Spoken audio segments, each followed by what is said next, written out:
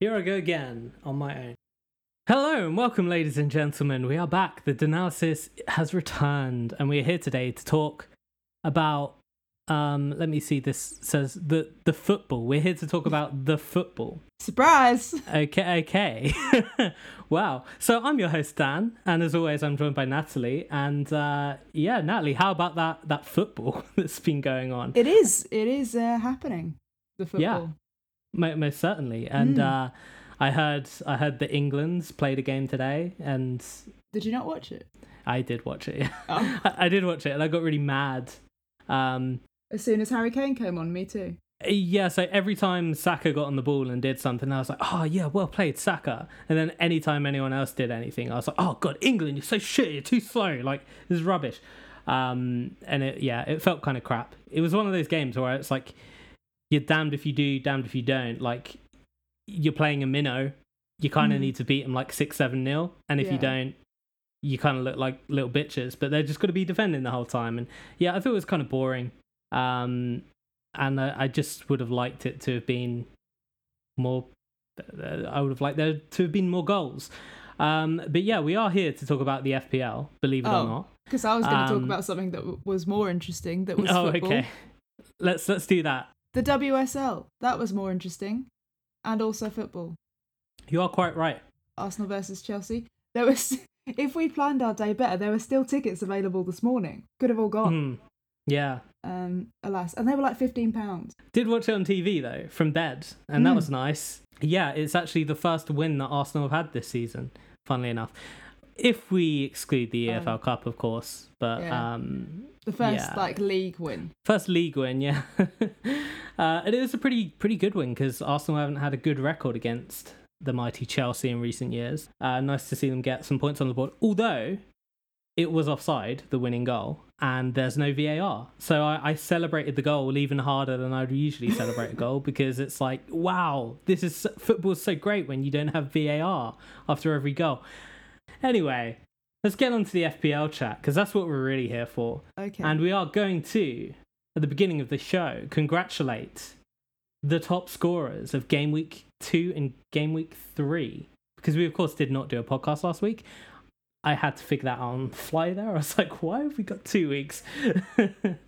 We recorded the one after Game Week 2 before Game Week 2 was over.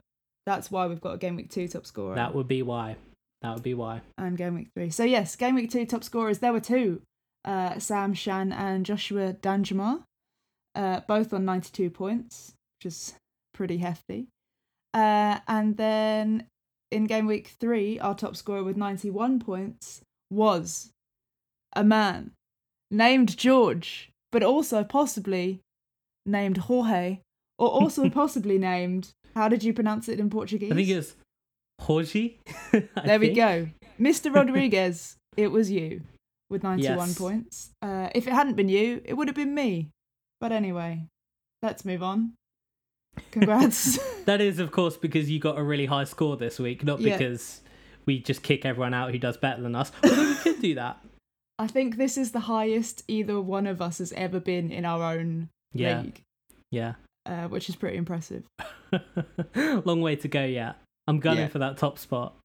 Okay. I'm not getting that. I'm not getting anywhere near that. Anyway, so today we're going to look at a little bit of September preview with a certain eye towards those of you who are wildcarding. I was originally going to be doing that, but actually I kind of looked at my team. I looked at everything that's going on. I thought, you know what? I don't think I know enough. I don't think I really know enough about what's going on this season yet to make that kind of commitment.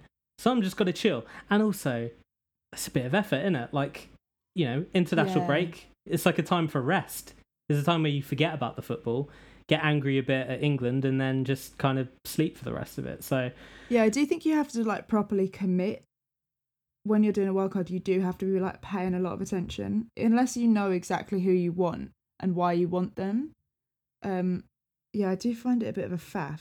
It really is. That was it. I didn't want to have to think that much and really like commit myself to it. But I guess it does depend on your circumstance, of course, because if you're in a situation where you've had a disastrous first 2 weeks and a lot of your players aren't playing, slightly different to if you've had kind of like an okay score and you've got an okay team and you're, in the middle of the pack, but you still have good players or like a good setup overall. And I feel like that's kind of where I am. Like the last 2 weeks, it's been bad times. Bruno Fernandes. It's been really painful to watch him play. And I guess that leads quite nicely onto the first thing that we're actually going to start talking about, which is Manchester United. They have a pretty okay run, I guess. I mean, it's hard to really nail it down, because I think you would have said United, of pretty much all the teams in the league, aside from maybe Everton, had the best run to open the season. But I'm looking at Newcastle next, and given the way they played against Southampton and the way they played... Oh, God, who did they play last week? Oh, that is not a question. Wolves, yeah. I might have made it up. Yeah, no, you're right. They were so lucky to get away with a win from that game.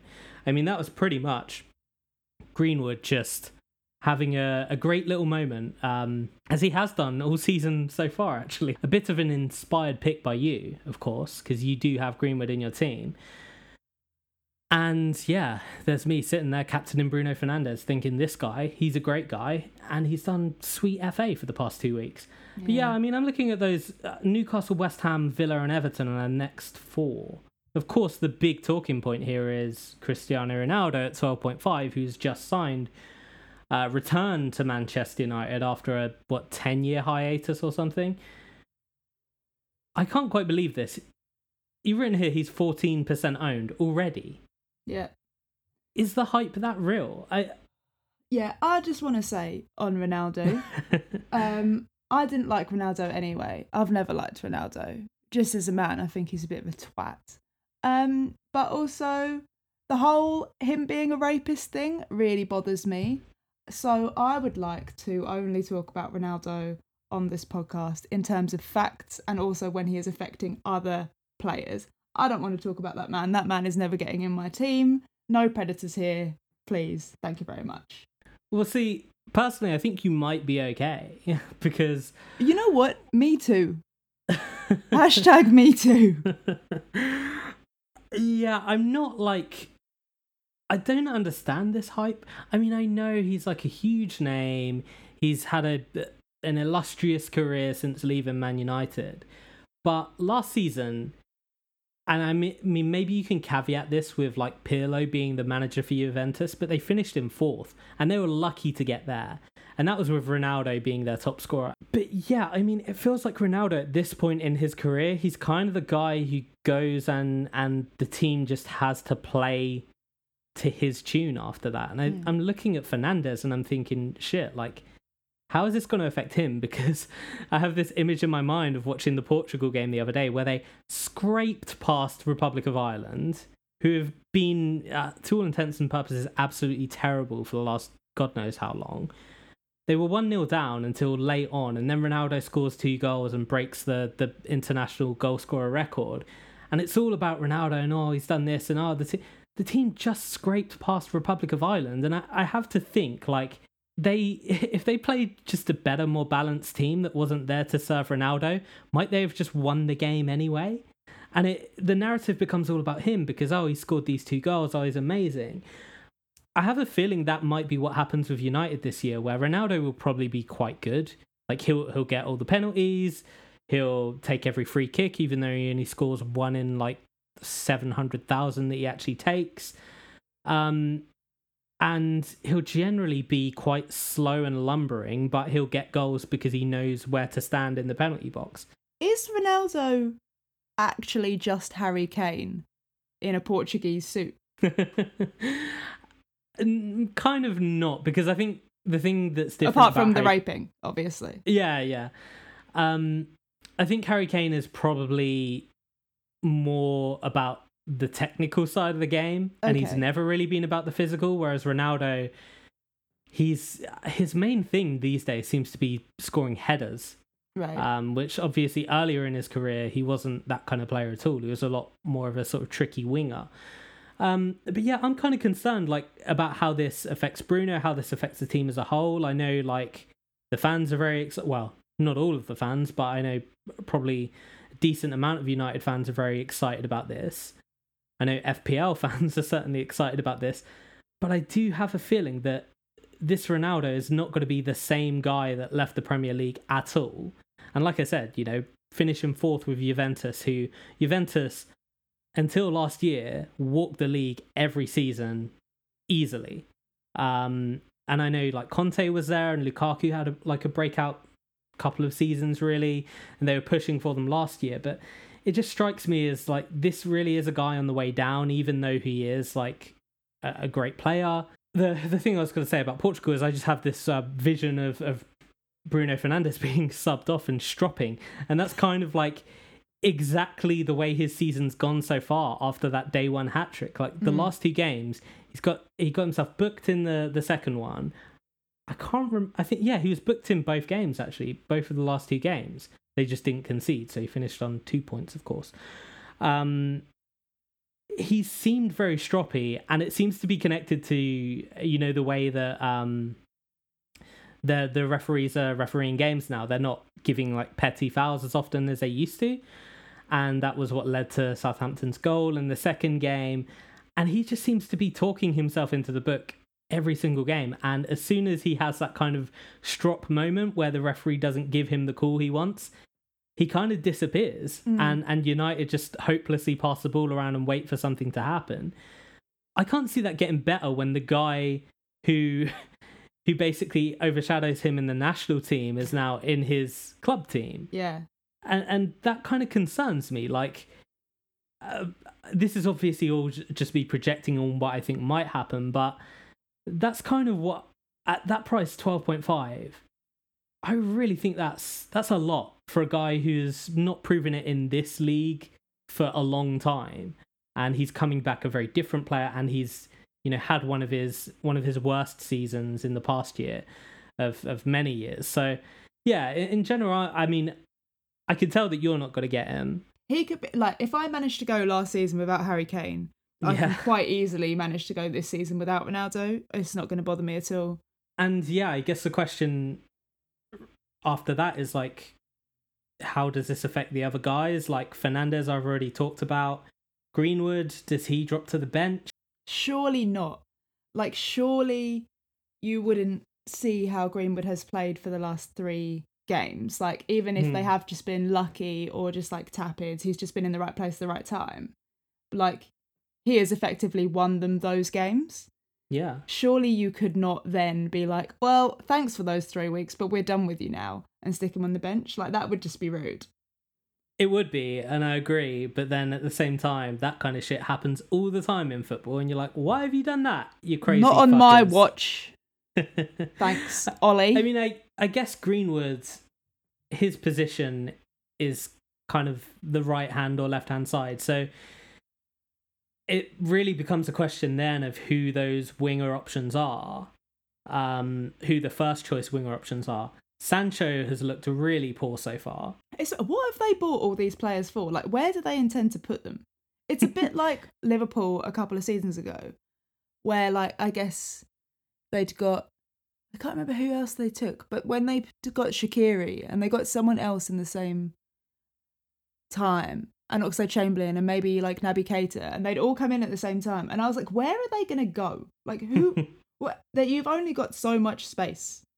Why have you bought all these players? What are you going to do with them? I guess with Man United, they are trying to build a very strong first 11 and then I guess use those other guys as rotational options. They will, of course, have Champions League football to play, so there will be plenty of opportunities for all of those players to play. But if we're talking strictly in the Premier League, I mean, I have to think that surely Ronaldo will get the nod pretty much every game. He's got the number 7 from Cavani, which I wouldn't do it if I was Cavani. I'd be like, screw you. He's on, like, Ronaldo is honestly such a prick, and he would have like kicked off if he hadn't got that number. Like, but you don't understand about my brand, and it's like, yeah, fuck off. No one cares. I imagine it was talked about before he signed that he would get the number 7 because that is him. But Yeah, if I was Cavani, I would have been like, why don't you fuck off? Cavani, man of the people. I I was love just it. assuming Cavani isn't also a predator, but Cavani, I mean, because there's been no football, I'm just got to keep taking all of these tangents and running with them. Cavani goes back home to Uruguay and does like farming in the off season. oh, is that what he was doing just now? Is that why he was too busy to come back? Just doing some farming? Quite possibly. Like if you go on like his Instagram or whatever, you always see photos of him in like a beret with like a what do you call them, like a pickaxe, just like God. doing work in the fields and stuff. And he also does yoga. Wow. I think he teaches yoga. Oh, okay. Oh no, sorry, not yoga, ballet. Okay, this is Graham Potter territory. Yeah, and he does it as like a community thing back home, and I just thought that's really sweet. It's really nice of him to, a guy who's like a multi-millionaire, who doesn't need to work or do anything really, is just doing a bit of ballet. This is now a Cavani Stan account. Yeah. Yeah, absolutely. I've always loved Cavani even before I knew this, so this just kind of made the love stronger. And in fact, this is another reason for me to hate Ronaldo. Rapism. That's what it will be referred to from now on. I love that. Oh God, rapism notwithstanding. Oh Lord. So Cavani is Uruguay's answer to Marcus Rashford, essentially. Yeah, pretty much. Although he did, of course, have his little racist incident, but that was Cavani. Yeah, the thing he posted on Instagram before, but that was like apparently a lost in translation thing. But okay. Swings and roundabouts. This does really mean the end for Cavani, I think, in terms of being an FPL option. Unless Ronaldo gets injured, because he's got to get that striker role. But what did they sign them both for? It doesn't make any sense to me. I just don't understand it. Well, Cavani obviously was before they knew that this Ronaldo thing would be happening. But I'd just be loyal to like the person I'd signed. I'd be like, no, I've made this decision. This is my man. My personal take on this, which is a little bit conspiracy, but it's a little bit like putting the pieces together, I kind of think that Man City were never really the intended destination, but I feel like they were used as a way to draw Man United out. So like his agent was probably putting the feelers out and like leaking the stuff to the press about Man City potentially signing him and him being open to going there. And Man United being Man United, they want to prove that they're the biggest club still in England, and they're the best club, and they're the destination that everyone should want to be. I think essentially the agent was using City to get United to come out of the woodwork and offer probably a better deal that he would have got than he would have gotten at City, because we talked about City before and how they spend a lot, but they don't love to be the biggest spenders necessarily, and they don't love to like really go crazy on wages and stuff. I have a feeling the Ronaldo wages are going to be, I don't know if they've been reported anywhere, but they must be like in the sort of 400, 500k region, which, is like the highest in the league essentially.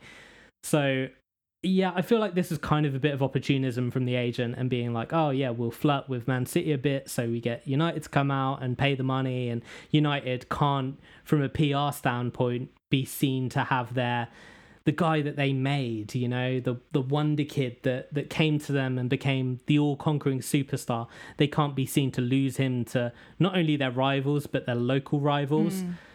So I do think there was probably a bit of that to it. And United kind of saw this as like an opportunity to put themselves in the frame for the league title, but also from a PR standpoint, it was important that they got this done.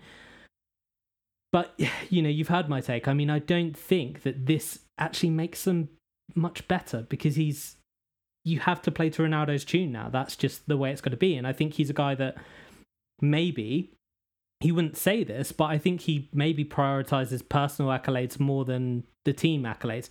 Maybe that's not even something he's conscious of, but I'm sure he'll score a lot of goals because they'll get penalties and whatnot. But like, I don't think he's going to be anywhere near as good as people are expecting. And, you know, I could have egg on my face in a few weeks, but we shall see, I guess. Yeah. Who else is there in that front line? Because it's obviously Greenwood, Martial, Rashford, who's yet to come back. Is Rashford nearing fitness? I don't think so. Because I know he had surgery fairly recently, but I think it was only... let's see. Apparently he's expected back mid-October. Yeah. So yeah, still a long time for Rashford. Fair enough. Yeah, Sancho. I mean, I imagine no one's looking at him now because I've just seen his price has dropped to 9.2. Jesus. Yeah. 0.3 drop already. And then you've got guys like, and then you've got man like Lingard, who Man United didn't want to get rid of, who wouldn't let go to West Ham. And now what's he going to do? Just sit around? He can barely fit on the bench at this point. Poor guy. Pretty much. I mean, this is a problem with modern football, especially in the COVID era, is that a lot of these teams just don't have the money to buy these players. And I guess West Ham would have probably happily taken him, but didn't want to pay the fee that United wanted, or United's... You know, I don't actually have great information here. I think it was more that United would not sell him. Yeah. Rather than West Ham couldn't afford to buy. Yeah, was it that they wouldn't sell him because they thought he had a position in the squad, or they wouldn't sell him because West Ham wouldn't meet the price? I guess know. Surely, I guess that tells the story, really, whichever one of those it is. But I feel like, to me, at this point, it seems like they didn't want to sell because they were selling to a club that could be contesting them for a European spot this season. Yeah, potentially. I don't know. Although West Ham looking pretty decent without him, so it's kind of... It's just so happened. But wait until Antonio gets injured again. Yeah, I mean, that was one of the reasons I was so reluctant to go for Antonio at the start of the season. It's like, it's only got to be like 30 minutes and this guy's going to be injured. Instead, it's been like 270 minutes of genius football that I've never seen before in the world. So like, yeah, I'm thoroughly impressed with him so far. We can move straight on to West Ham if you like. Yeah, let's do it. Let's chat about the old Hammers. So Antonio is actually now 50% owned. So maybe... Are you kidding me? No, that is not a joke. Oh God, that's bad. Yeah, this is how I lose at FPL. Damn it.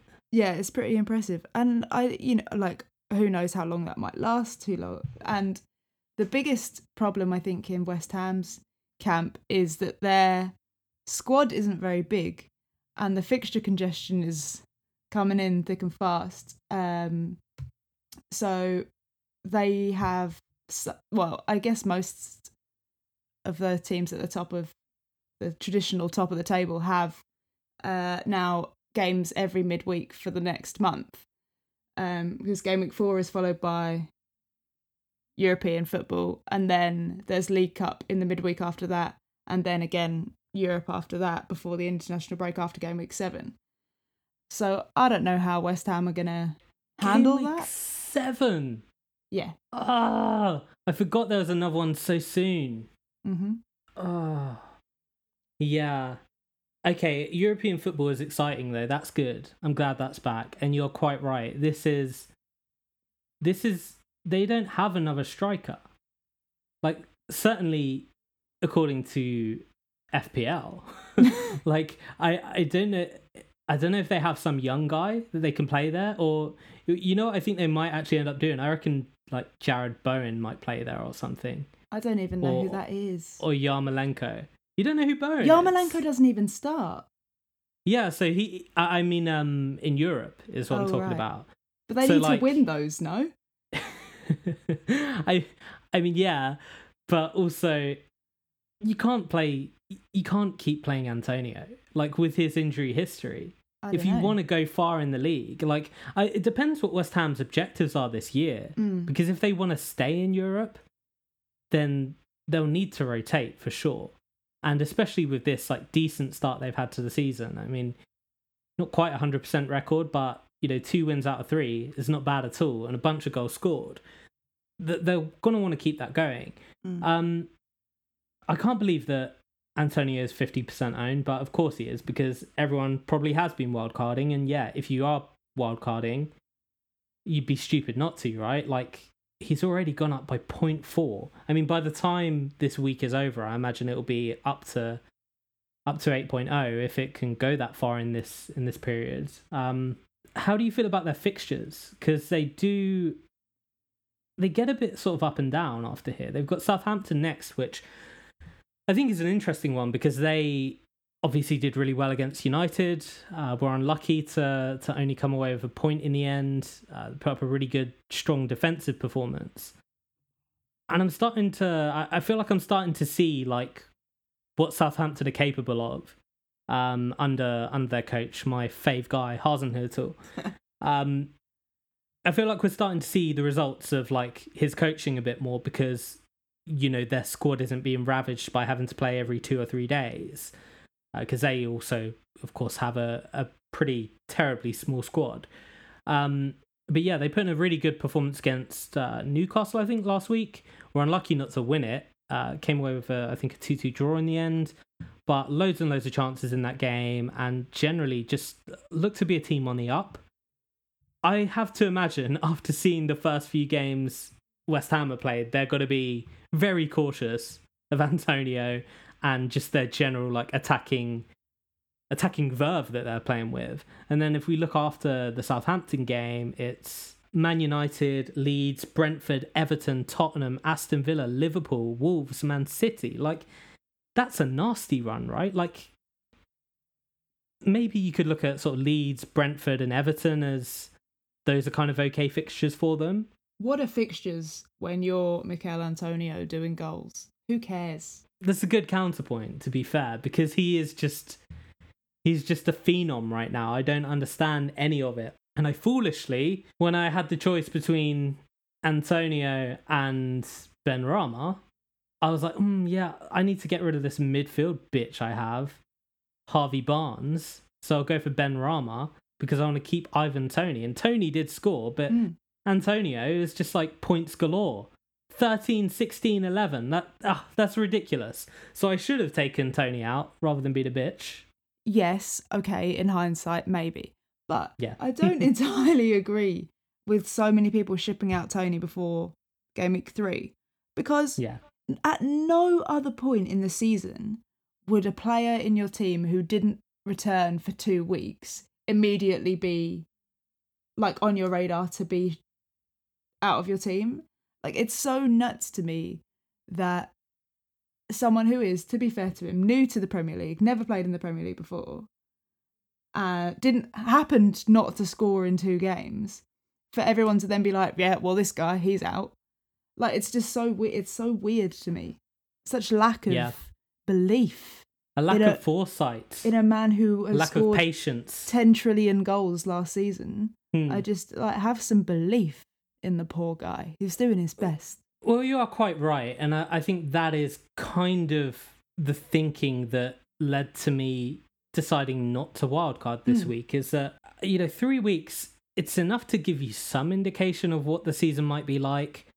But really, are we expecting West Ham to be scoring like 3+ goals in every game this season? Like, I don't really think that is the case. And if you look at some of the goals that Antonio scored, for example, and it's just like, that was a guy with the Midas touch in that moment, like just absolutely smashing it.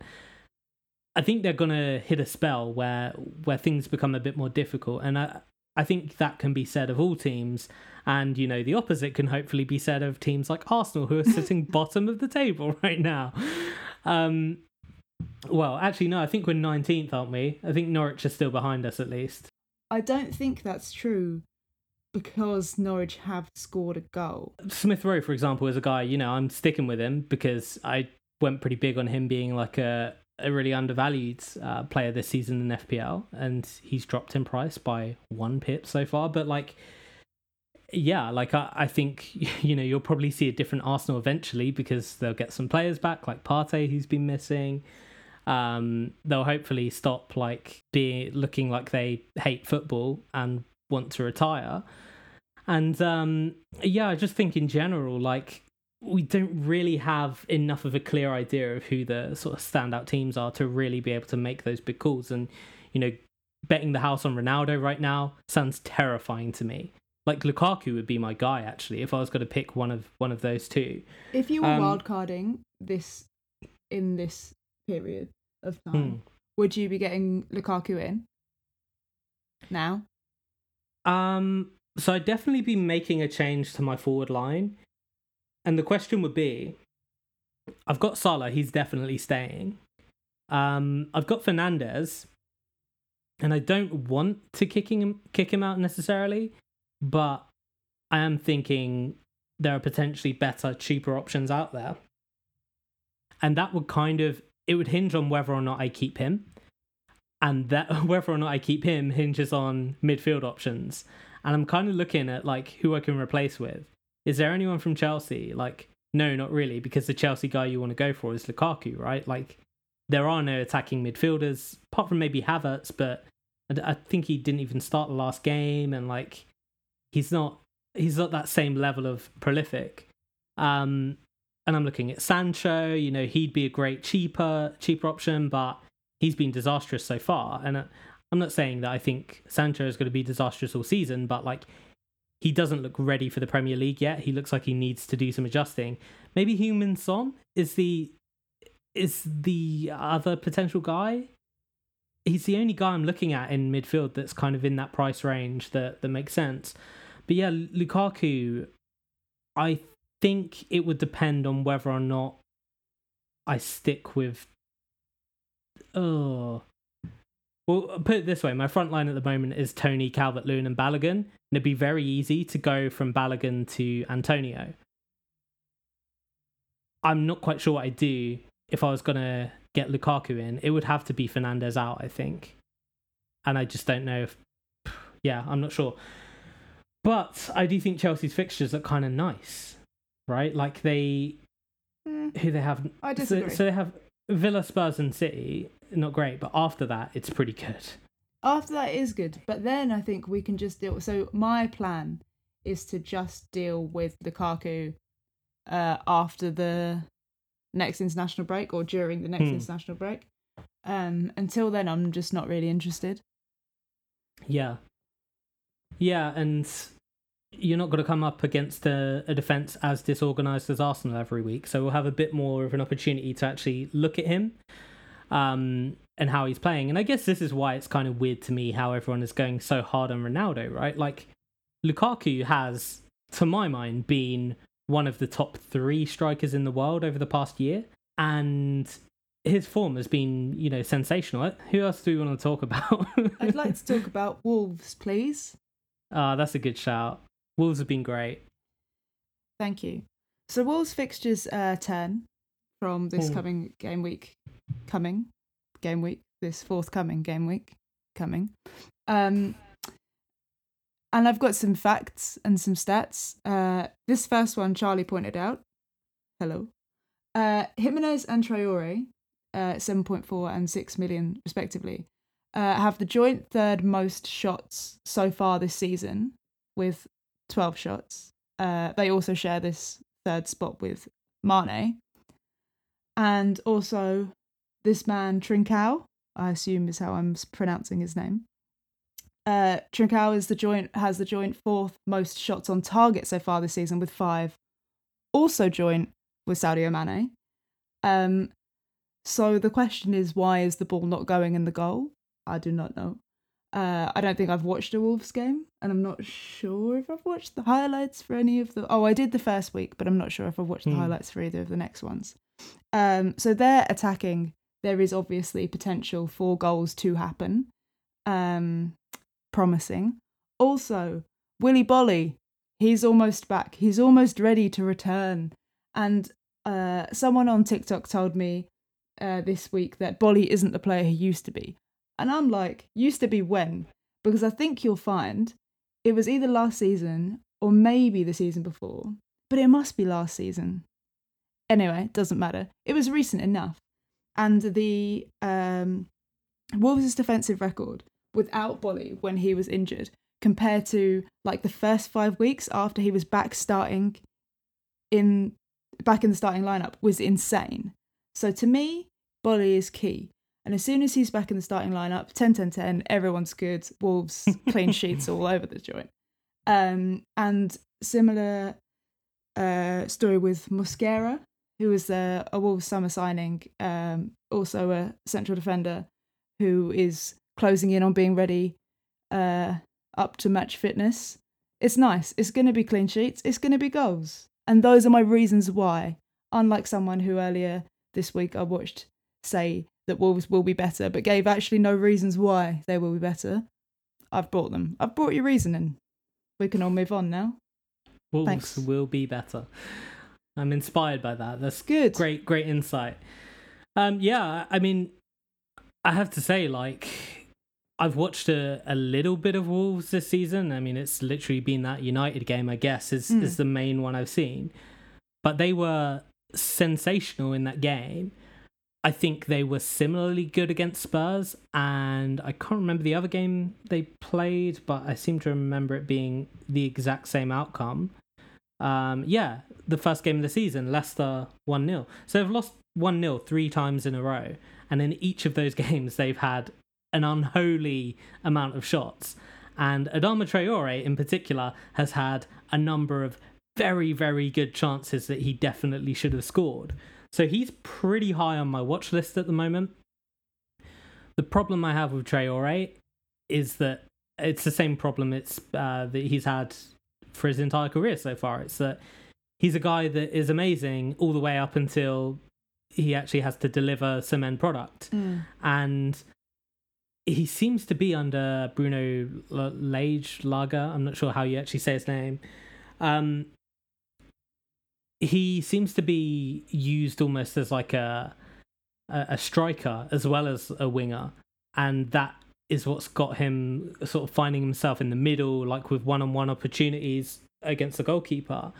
But yeah, he absolutely just needs to find his shooting boots essentially and start putting chances away. But Wolves have been like defensively solid. I mean, the game against Spurs, they conceded to a penalty. The game against United, you know, they were the better team for pretty much the entire 90 minutes. And it was one moment of Greenwood basically being the difference. He got the ball on the right, he took someone on and he finished it from a difficult angle. Prior to that, you know, Adama Traore had been through one-on-one with the goalkeeper and failed to score.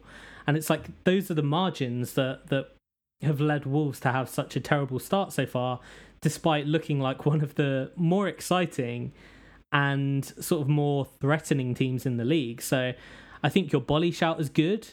I actually think defensively they have been, you know, pretty much spot on anyway, and they've been unlucky to concede 3 goals in 3 games. Likewise, I think they've been unlucky not to score. So I actually think Jimenez and Adama would be the 2 that I'd look at.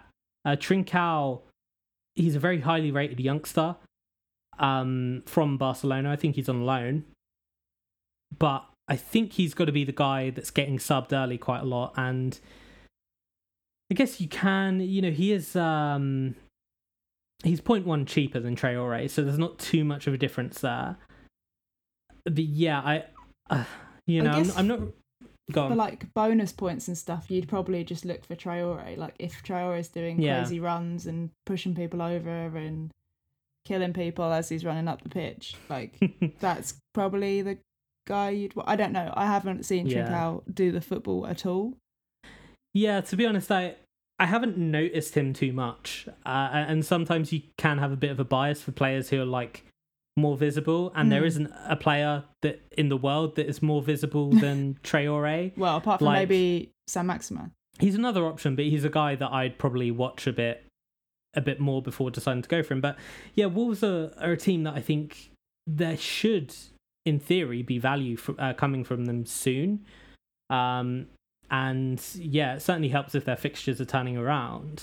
So we've got Watford, Brentford, Southampton and Newcastle in the next 4. And I think those are certainly, you'd probably look at that and think a team of their quality, the way they've played so far, they'd be looking for at least 2 out of 4 wins there, if not 3 out of 4.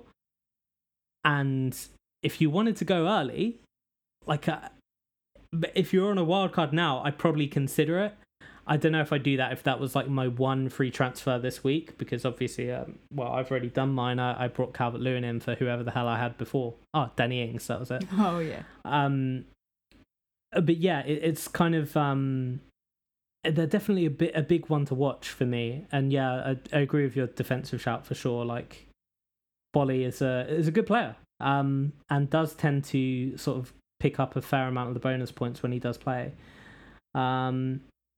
Is there anyone else good in the league? I mean, Man City probably deserve a little bit of a look at, because they've won 2 games 5-0 and lost to 1-0, which is how does that happen? But yeah, they've got the question with Man City, I guess, as it always is like, is there anyone that you can rely on here? And I guess looking forward as well, Leicester, Southampton, Chelsea, Liverpool in their fixtures, that's kind of a bit of a turn off for me. I don't know if you're the same. Do you have your eye on anyone from City, or do you think they're kind of a no go for now? Well, funny you bring it up. I'm looking to get rid of Harvey Barnes. Right. And I don't know for whomst. But Torres is on my list of potential men who could potentially replace him, potentially. Yeah.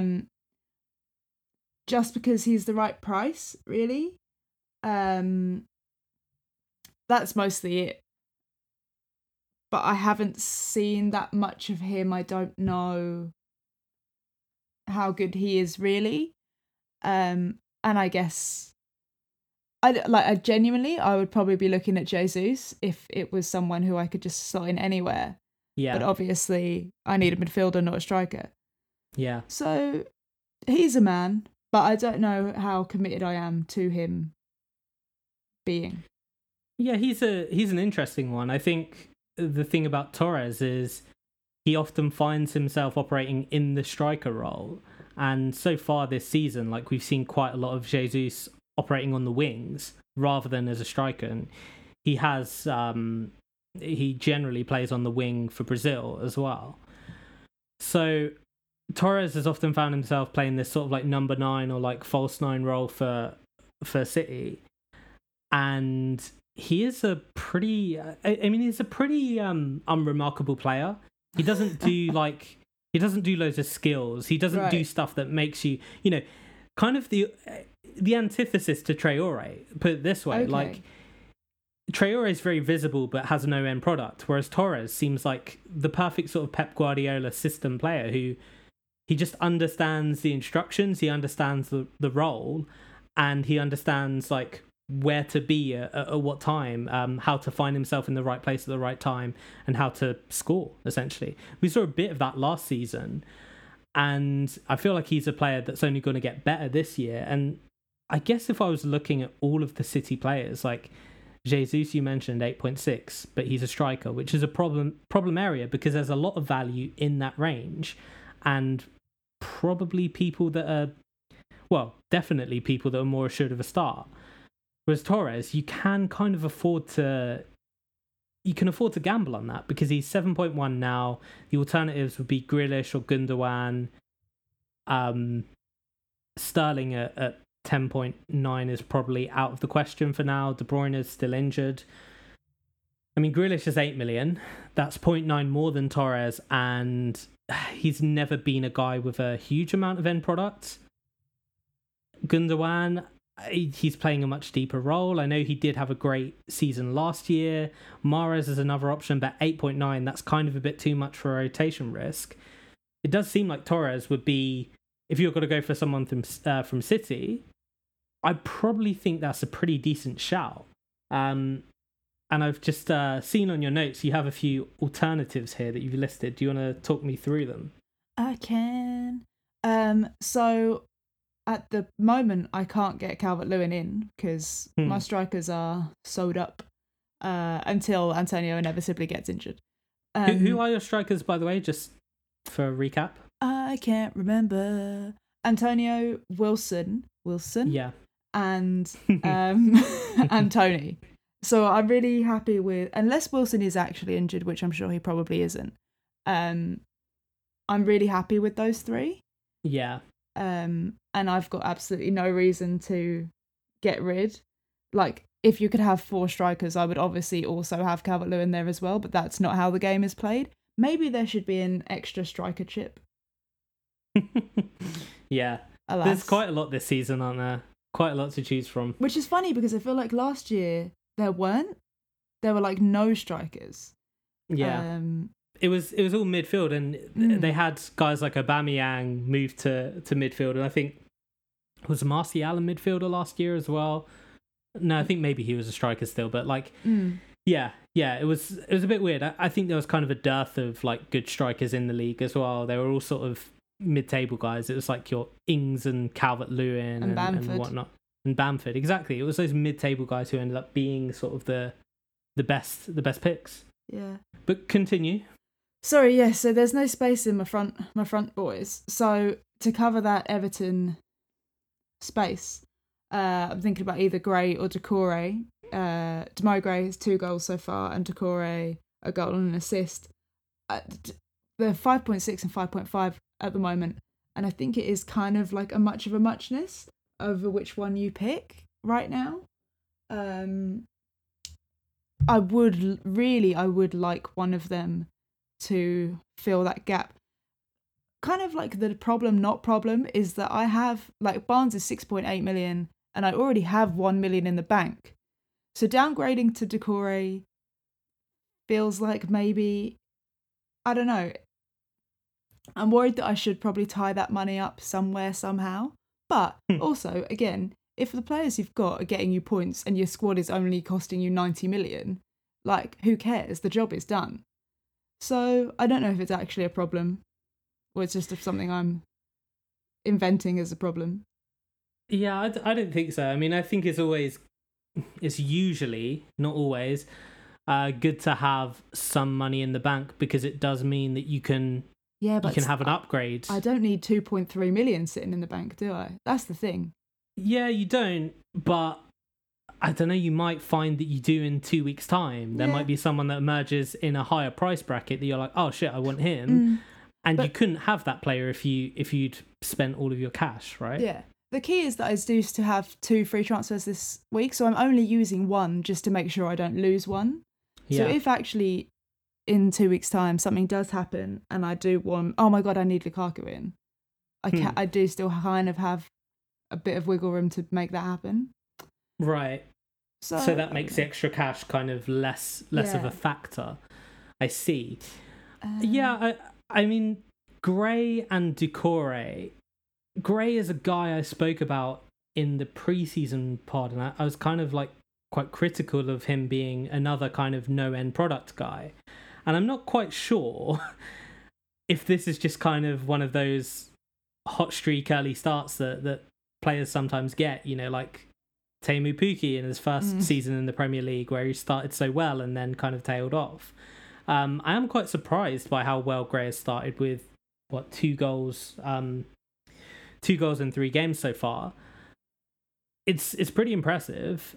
I don't know if I'd bank on him to continue at that rate, but then when you're comparing him with Doucouré, who's a player who plays in a deeper position in midfield, although he has been told to get forward more, it's kind of a tricky one because I think Doucouré is the better player, but he's not in as attacking a role. Like, the bottom line is, obviously, I would just get Doucouré because I like Doucouré more. Yeah, sometimes it does come down to that. And I mean, I would be curious to see if Gray can... You know, Gray is a guy that if I was on a wildcard right now, I'm still not sure I'd be looking at him, but this is maybe me being a bit biased because of how I remember him and how he did in the Bundesliga. And it could be that he's just come back and he's got a good manager, a good team around him, and he's going to have a really good season. But I do feel that this might be a bit of an early trap, albeit a pretty cheap one, so it's quite easy to get out of. Torres we've already spoken about, but like, yeah, he thinks like a striker, so he makes sense to me. But those like City fixtures with Leicester next, Leicester love playing City, like they just love counter-attacking them, and they have Vardy, so I'd be a little bit concerned about that fixture, which is why I maybe wouldn't go for him right away. Yeah. But you never know. I mean, I'm just looking The reason I'm more concerned about that is because of how they dealt with Spurs on day one. They really didn't have an answer for Spurs just hitting them on the counter. And I have a feeling that's exactly what Leicester are going to do. And Vardy is just so effective at it. And I could easily see that being like quite a low scoring game. Whereas Everton do actually have like a pretty decent run of fixtures left until they face Man United a few weeks from now. Yeah. Mason Mount, you've got down here as well. Not He so just- hot on him personally. No, me neither. And he just kind of fits in the slot, essentially. Yeah. And I guess he would be a player that I would want to be getting in if I was more worried that Lukaku would do some crazy things in the next few weeks. And I just wanted some Chelsea cover. Yeah. But actually, yeah, I'm not overly fussed about it. Like, I could take him or leave him, I think. Yeah. I feel like the way that Chelsea play, there's sort of they don't have like a playmaker who's like the main guy. I mean, they have Jorginho, who's like a playmaker in a different sense. He's not the guy who assists all the time. He's the guy who kind of keeps things running in midfield. But Chelsea don't have one guy that assists all the goals. And that's kind of the problem. Like, it makes their midfielders so hard to evaluate because Mount is probably is the guy you'd look at and say he is their like attacking midfield playmaker. But I kind of feel like he's a pre-assist guy most of the time, you know? He's the guy who's setting up the moves for the wing-backs to cross it in, whether that be Reece James or like Marcus Alonso, who's having a little resurgence. Yeah, I just really struggle with that Chelsea midfield because I don't know who starts every week. I think Havertz is probably the best pick just because he's a goal scorer.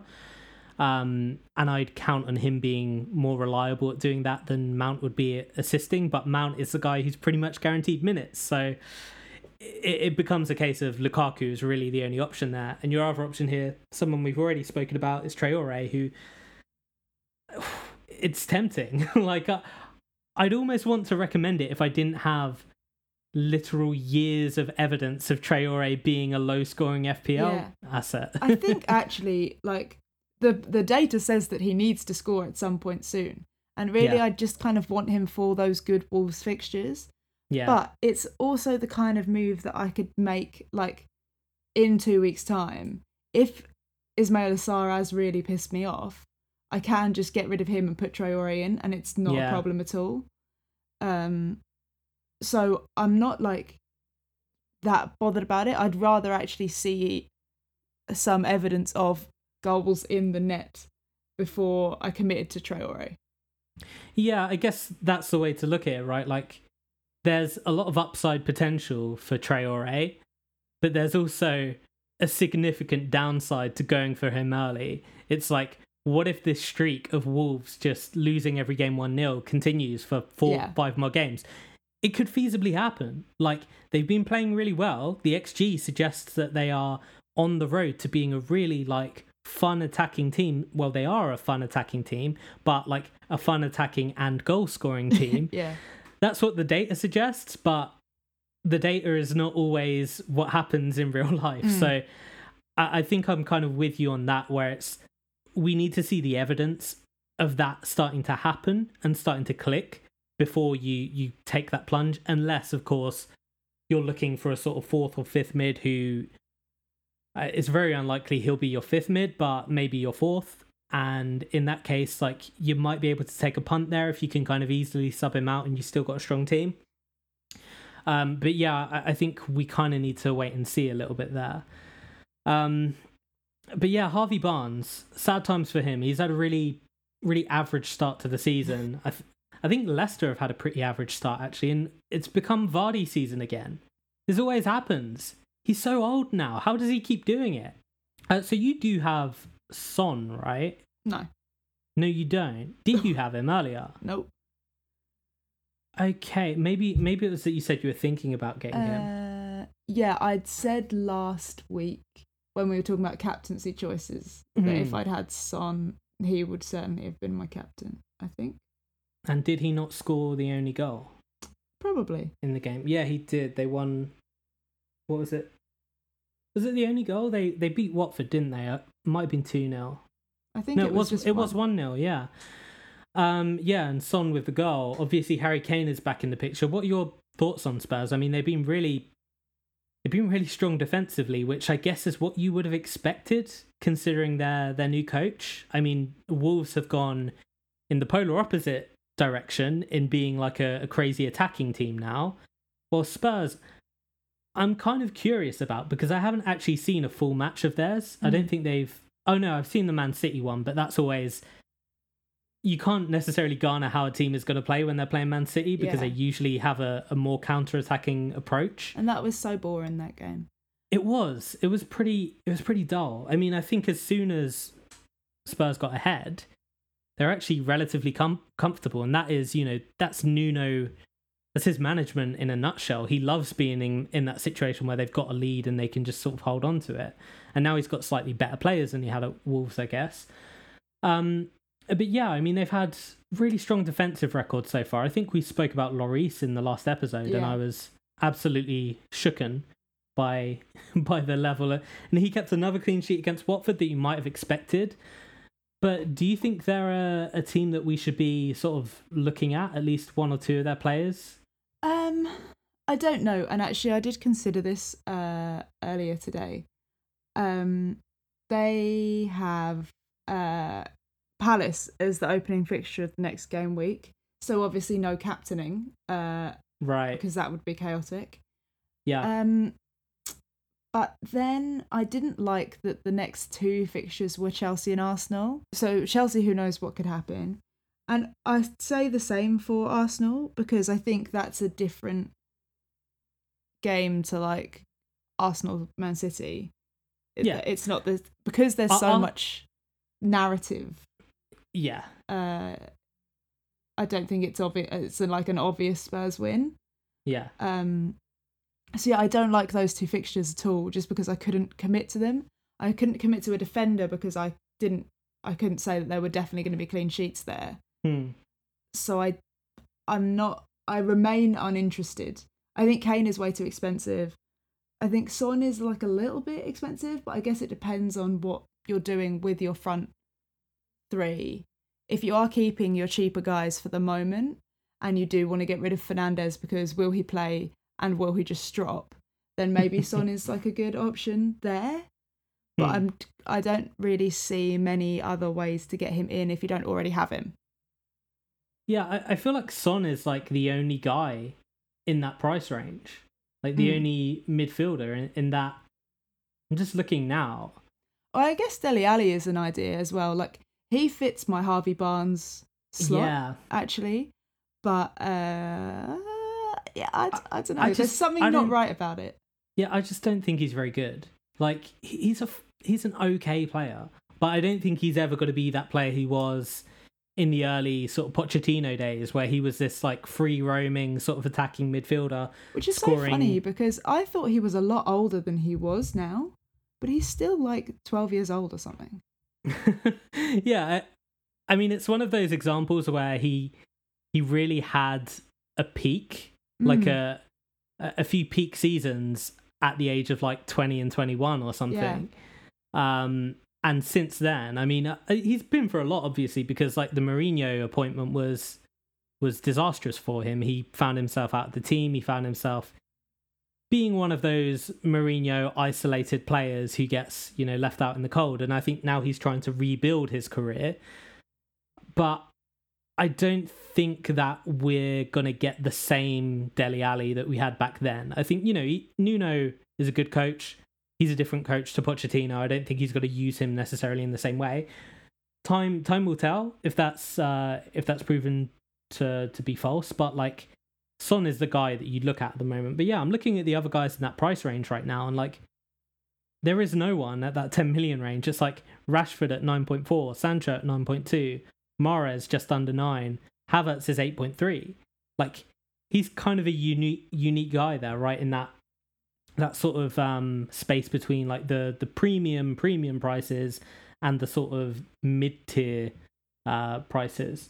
Yeah, I think you're right about the fixtures. I mean, the Arsenal one, I imagine they're rubbing their hands together at the moment, but I do think we're likely to see a different Arsenal after the break. We've signed some players that should hopefully, fingers crossed, solve some of these issues. Thomas Partey coming back into the side is going to be a big plus, because honestly, our midfield is terrible most of the time, and having someone of that quality, you know, he was a big part of our positive end to the season last year. And I think he really is a guy that gets the attack kind of clicking a bit more, because he's able to fire it into those front players quickly. But yeah, it's a North London derby. They're surely not going to go into that and get absolutely hammered like 5-0. I would be surprised if that were the case. And I think it's at the Emirates, right? I mean, Chelsea are just looking really strong this year. I think they have a lot of what sort of Nuno brings in their side in terms of that, like, defensive solidity. They play the back three. They really control games and don't really give the opposition much of a chance to do anything. So I'll be really interested to see how they deal with Spurs, because Spurs is really, it's all about that counter-attacking threat from Son and Bergwijn and all of these fast players that they have. I'll be interested to see if they're able to keep him quiet. I would probably expect that they would, but I'm not 100% sure. But yeah, that would kind of be enough to turn me off of them. Likewise with the defenders. Harry Kane, the one thing I wanted to mention, I'm a big fan of him just coming on, getting yellow card. Like, that is a great thing. Like, he came on for 18 minutes in the second week, got a yellow card. That's it. My job's done for the day. Played the full 90 against Watford. No goals, no assists, 1 yellow card. I respect it. I hope he keeps doing it. Aston Villa, Danny Ings. What's your take on Danny Ings? So I got rid of him. Yeah, I'm not interested. I haven't been interested the whole time. So, and then the other week I did have that lapse in judgment where I was interested for 5 minutes, but now I'm not interested. Yeah, and Chelsea, Everton, United, Spurs. Like, I can see why me from a week ago got rid of him immediately. Yeah, I was a little concerned about Buendia having to quarantine when returning from his deportation from Brazil. But actually, I'm not that fussed, because was I going to play him anyway? I don't know. Let's just move on and talk about captains and clean sheets for game week 4. Well, don't mind if I do. Okay. Let me tell you what I think, because I was just looking. My problem is, I think if you have a Man United player, you might want to be captaining them against Newcastle. But I think the problem is, if I had Ronaldo, I wouldn't want to captain him, because I don't know what he's going to be like. Is he going to start? I don't know. You'd assume, but I don't know. I don't know about his business. I don't even know where he is. Is he in the country? I do not know. I guess not, because he just played international football. But anyway, by the by. And if you've got anyone who isn't Ronaldo, are they going to play? Are they going to start? What are they going to look like? Who knows? So that's a problem. So currently, I do have my captaincy on Antonio against Southampton, because it seems obvious. But again, another 3:00 captain, I'm not into it. I don't like it. I don't like these early captains. It doesn't feel good in my heart. So I think the boring option is Antonio or Salah against Leeds. Yeah, the boring option is Salah. Antonio is still a renegade option, I think. I don't agree, but okay, sure. Well, why is it not renegade when Salah is playing Leeds, who conceded like 1 million goals against United? Okay, yeah, fine. Accept your renegade status, damn it. Fine.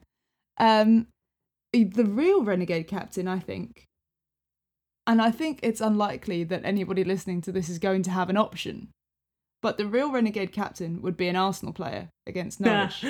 I was just thinking it myself as well. And I wouldn't be opposed to it, but I just don't know who you'd pick. I mean, I wouldn't mind Saka. I think that could be quite a good one if you had him. Because he's cheap, he's easy to get in. if you're looking for a like real renegade transfer to make in, or you're on a wild card, I think Saka is a nice. It just scored for England, of course, today. He's pretty much a nailed on starter for Arsenal week in, week out. One of very few. And while he hasn't historically been a huge goal scorer, I think one of the things that Arsenal are looking for this season is to get more in terms of goal scoring from Saka, Smith Rowe, from those younger players, and Ødegaard as well is another one who I think a lot of people think he's kind of not a goal scorer, but I think his time in Spain with Sociedad, he scored quite a few, and that's kind of what we're looking at. So it'd probably be one of those, like Aubameyang at this point in time, like you just can't recommend it because you'd have to be getting rid of him so soon after, because you just don't know. Like, I mean, I think he'll be a central striker. I think that's what's going to happen. But you know, Arsenal are so chaotic at the moment, as they have been for some time. You really want to, much like Traore, right? Like, you want to see some evidence of a turnaround before you kind of go all in, which is why I think Saka and Smith Rowe are very good options at those lower price ranges, because you can have them, but it's not like, oh God, they're not performing, I need to get rid of them right away. And my final, that made it sound like it was my final one. It was my final one. But now my final suggestion for captaincy, but it's boring, is Lukaku, because Villa will 100% be without Martinez in goal. Yeah. I don't know who their backup is. Jed Steer? Oh, you're so right. Oh, damn it. That's enough to tempt me to wildcard to bring Lukaku in. I don't think it's worth it, but I don't think it's worth it for like that one game week. But if you have Lukaku, surely that's what you're doing. Yeah, because honestly, I think like Villa are not amazing defensively, and taking away the goalkeeper who saves a lot of shots could be problematic for them. And I mean, even Martinez has gotten lucky a few times lately, like that offside Wilson penalty where he just absolutely clattered him. Yeah. Like, and that was, you know, really, really tight as an offside. So I do think he's not immune to a mistake, but he's also a very good goalkeeper, and losing him is going to be a big blow to them. So yeah, I think you're right there. Like, it's a chance for Lukaku to really fill his boots. And I think him and Salah, to me, like those two look like the most compelling options. I think a lot of people will go for Ronaldo. I will love it when they walk away with 1 point, because he's been booked for like bad mouthing the ref. I bet he takes his shirt off celebrating a goal that gets overturned by VAR. Yes. Yeah. That would be the dream scenario for you me. know what? I want to place a bet on that happening. That United one is interesting. Like, I probably, if you'd asked me like 2 weeks ago, I would have been like, oh yeah, Fernandes is my captain for this week. Not going near him for this week this time. Like, that, just the way that he's been behaving and the way that his head's gone, because that's what's most worrying to me. It's like, it seems like the way that he's reacting to things happening in the game is that he's just so pissed off that he can't like focus anymore, and he can't like get himself involved. And one of the things that Fernandes has been so good at for the past few years is just basically making things happen in the game. You know, he'll have a shit game sometimes, but he'll knock one in the top corner, or he'll find an amazing pass somewhere. And I'm just not seeing that from him so far this season. I don't think Ronaldo makes that better. I think he makes that worse. So yeah, I agree with your shouts. There's a Monday night shout. You could go for Dominic Calvert-Lewin potentially. Yeah. He's another option. Another guy that seems to be remarkably consistent. I'm a bit nervous about Burnley and their lack of clean sheets so far. Pope, what are you doing? Yeah, he needs to fix up pretty sharp. Leicester versus Man City is an interesting one. I mean, Vardy, if you had him, that would be a real renegade captain. Vardy loves to get a little hat trick of penalties or whatever against Man City. I could see it happening again. Man City hate counterattacks, man. They can't live with them. And I just think that's always going to be the way. I think Pep might struggle against Leicester, even though I've been critical of their start to the season. But that is a renegade pick. I wouldn't even if you had him, I probably wouldn't recommend it. And yeah, I guess the Spurs one, it just breaks the analysis rule 101. So you can't go there. Can't be having that. All right. Should we move on to our Clean Sheet Cup? What do we got, baby? Well, last week we both got a point because you said Spurs against Watford and I said Man City against Arsenal. Nice. Oh, you hurt me with that. This isn't... Well, actually, I think this is a really easy one. I'm going to go for Chelsea against Aston Villa. That just seems like the most obvious clean sheet of all of these. Cool. I'm going to go for Spurs against Crystal Palace. Yeah. That was the second most obvious one. I thought they were the other way round. I thought Spurs was the most obvious and Chelsea was the second most obvious. No, I just think... Well, I disagree. I just think Chelsea are better. That's kind of why I say that. Okay. Cool. Fine. And Spurs haven't been properly tested yet. Because... And you think Palace might test them? Yeah, I do. I think... See... This is kind of what we were talking about earlier. I feel that people are making conclusions way too fucking early in the season. Yeah, no, I do agree.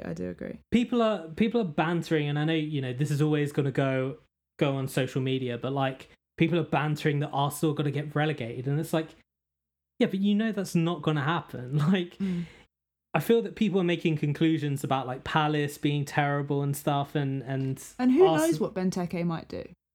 Palace also, of course, missing quite a few players because of injury. And they have that new man. Yeah, who was... Odsonne Edouard, yeah, from Celtic. Yeah, because we were trying to sell Nketiah to them, and somehow they ended up with him instead. Yeah, I'm intrigued by him. He's been a player that's been linked with a lot of bigger clubs in previous years, including Arsenal. I kind of get the impression that he down tools a bit for Celtic over the past year because he's been pretty desperate for a big move to a Premier League club. Oh.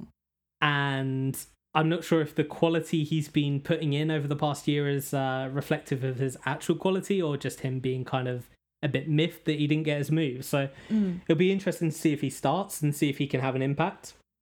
Obviously, the Scottish League is of a lower quality, but I mean, Benteke, he did have an okay season last year in terms of goal scoring, but he's not a Premier League striker anymore. He'll get the odd goal, but he's just not a very good player. No, I'm interested to see how Palace do because I think they will improve. I think Arsenal will improve.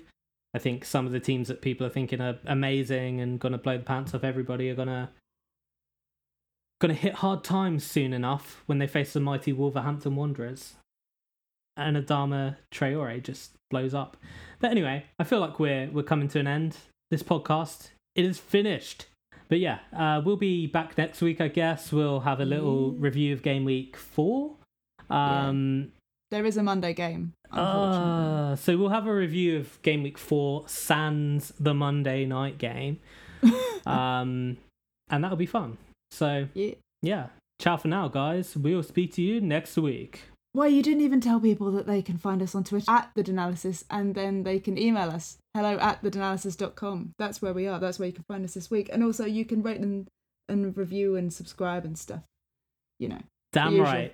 The usual bits. Damn right. And join the league. Also, if you haven't already, I don't know what you're waiting for, but if you haven't, it's in the description. Ciao for now, peeps. Speak to you next week. Bye-bye.